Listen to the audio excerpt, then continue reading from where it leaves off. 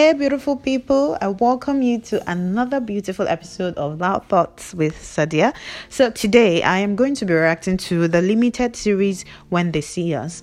It's been months since I saw When They See Us, but somehow I can't stop thinking about it. Maybe it's because I've also gone ahead to watch tons of videos, watch loads of interviews. The real victims have granted, the actors have granted, so many videos that whenever I log on to YouTube, I get so many When They See Us recommended videos or whatnot, and I'm like, oh, okay. So if you've not seen When They See Us, you definitely should go see it. When They See Us is a true life story of 5 men in New York that were wrongfully accused of committing a crime when they were teenagers.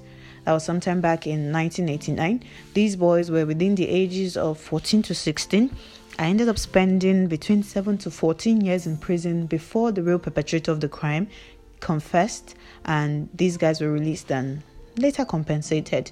So this miniseries examines the role of the suspect races, the role that it played in the incrimination.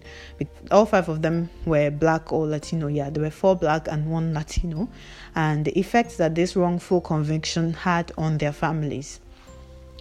So this movie was created and directed by Ava DuVernay and stars Felicity Huffman, Gerald Jerome, and many more amazing actors. So these boys, known as the Central Park 5, were among the 30 boys, I believe, around 30 boys that went to the Central Park one fateful night sometime back in 1989. Some of these boys were actually causing trouble, including hurting others, harassing people. There were quite a number of misdemeanors that happened that day in the park, but the major incident that day was the fact that a lady was raped, assaulted, and left for dead. She was jogging in the park. She was found with a fractured skull, had lost a lot of blood, and she was in coma for 12 days. By the time she regained consciousness, she didn't have any memory of the attack. 2 boys were apprehended by the police that night, and then 2 other boys were brought in later for questioning, and these boys were actually coerced to making false statements and admitting to this crime without the parents or any adult present. These boys, if I remember correctly, Antron McCray, Corey Wise, Raymond Santana, Kevin Richardson, and Yusef Salam.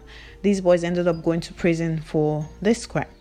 Corey Wise, whose story hit the hardest, was at the police station because he wanted to be with his friend. He wasn't actually, taken in by the police. But when the police came to pick up his friend, when his friend was apprehended, they were together. So he didn't want his friend to be alone.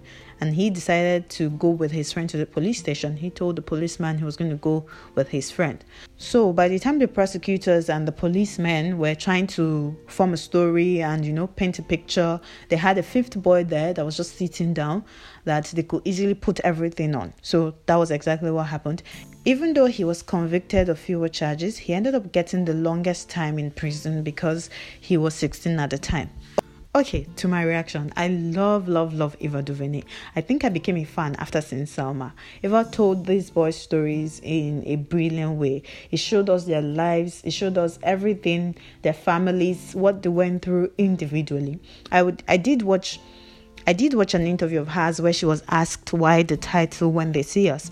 And I remember her saying she wanted to give the guys a voice. She wanted people to see them and hear their story from another angle. She wanted to humanize them. She didn't want to use the usual label everyone knows, that's the Central Park 5.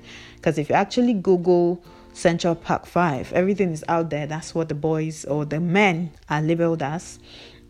And there was actually a documentary by Sarah Burns and Ken Burns, I think sometime back in 2012, but a lot of people still don't know about the story until When They See Us came out. So the first 45 minutes into the movie, I was crying like a baby. Like, I was like, oh my God. Even when I tried to console myself, then I remember that it's somebody's story. It's not just a movie. It happened to people. This really happened.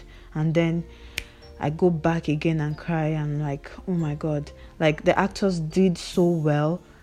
They did so well. Gerald Jerome killed it as Corey Wise. Like, I'm not surprised he got an Emmy nomination for it. I mean, I believe the Oscar is still coming, so fingers crossed. After seeing this movie, so much tears. I googled the story. I caught up to so many interviews, so many so many interviews these guys have granted. There's one with Oprah. While watching the interviews, I'm usually focused on Korea, and it's almost like I could see unspoken pain in his eyes, like, and I notice he doesn't talk much. It's just really sad. I can't imagine what these men had to go through for something they know nothing about. And it hit me. There are actually quite a number of people that may have actually ended up dying in prison for something they know nothing about, and it's just really sad. It's really sad. One major lesson I took from this movie is the truth. Like, stay true to yourself. Hold on to your truth no matter what. Like, I feel like the truth actually ended up setting them free. Because imagine if Corey Wise didn't hold on to the truth, being the last person in prison. He had so many parole hearings that they were actually trying to convince him to admitting that he committed the crime, and he kept on saying, no, I didn't. Imagine if he just wanted to get out of prison and just said, go with the flow, and be like, okay, yes, we did it. It wouldn't be the same now. Like, I hope the truth always sets us free. So thank you so much for listening. I'll catch you in the next episode. Don't forget to share your thoughts and opinion with me on Twitter on @PodLoudThoughts. Also, if you're listening via Anchor FM, you can actually send your response via voice notes on the app there, and I can take a listen or possibly incorporate it into another episode, incorporate something you say into another episode. So thank you for listening. See you on the next episode.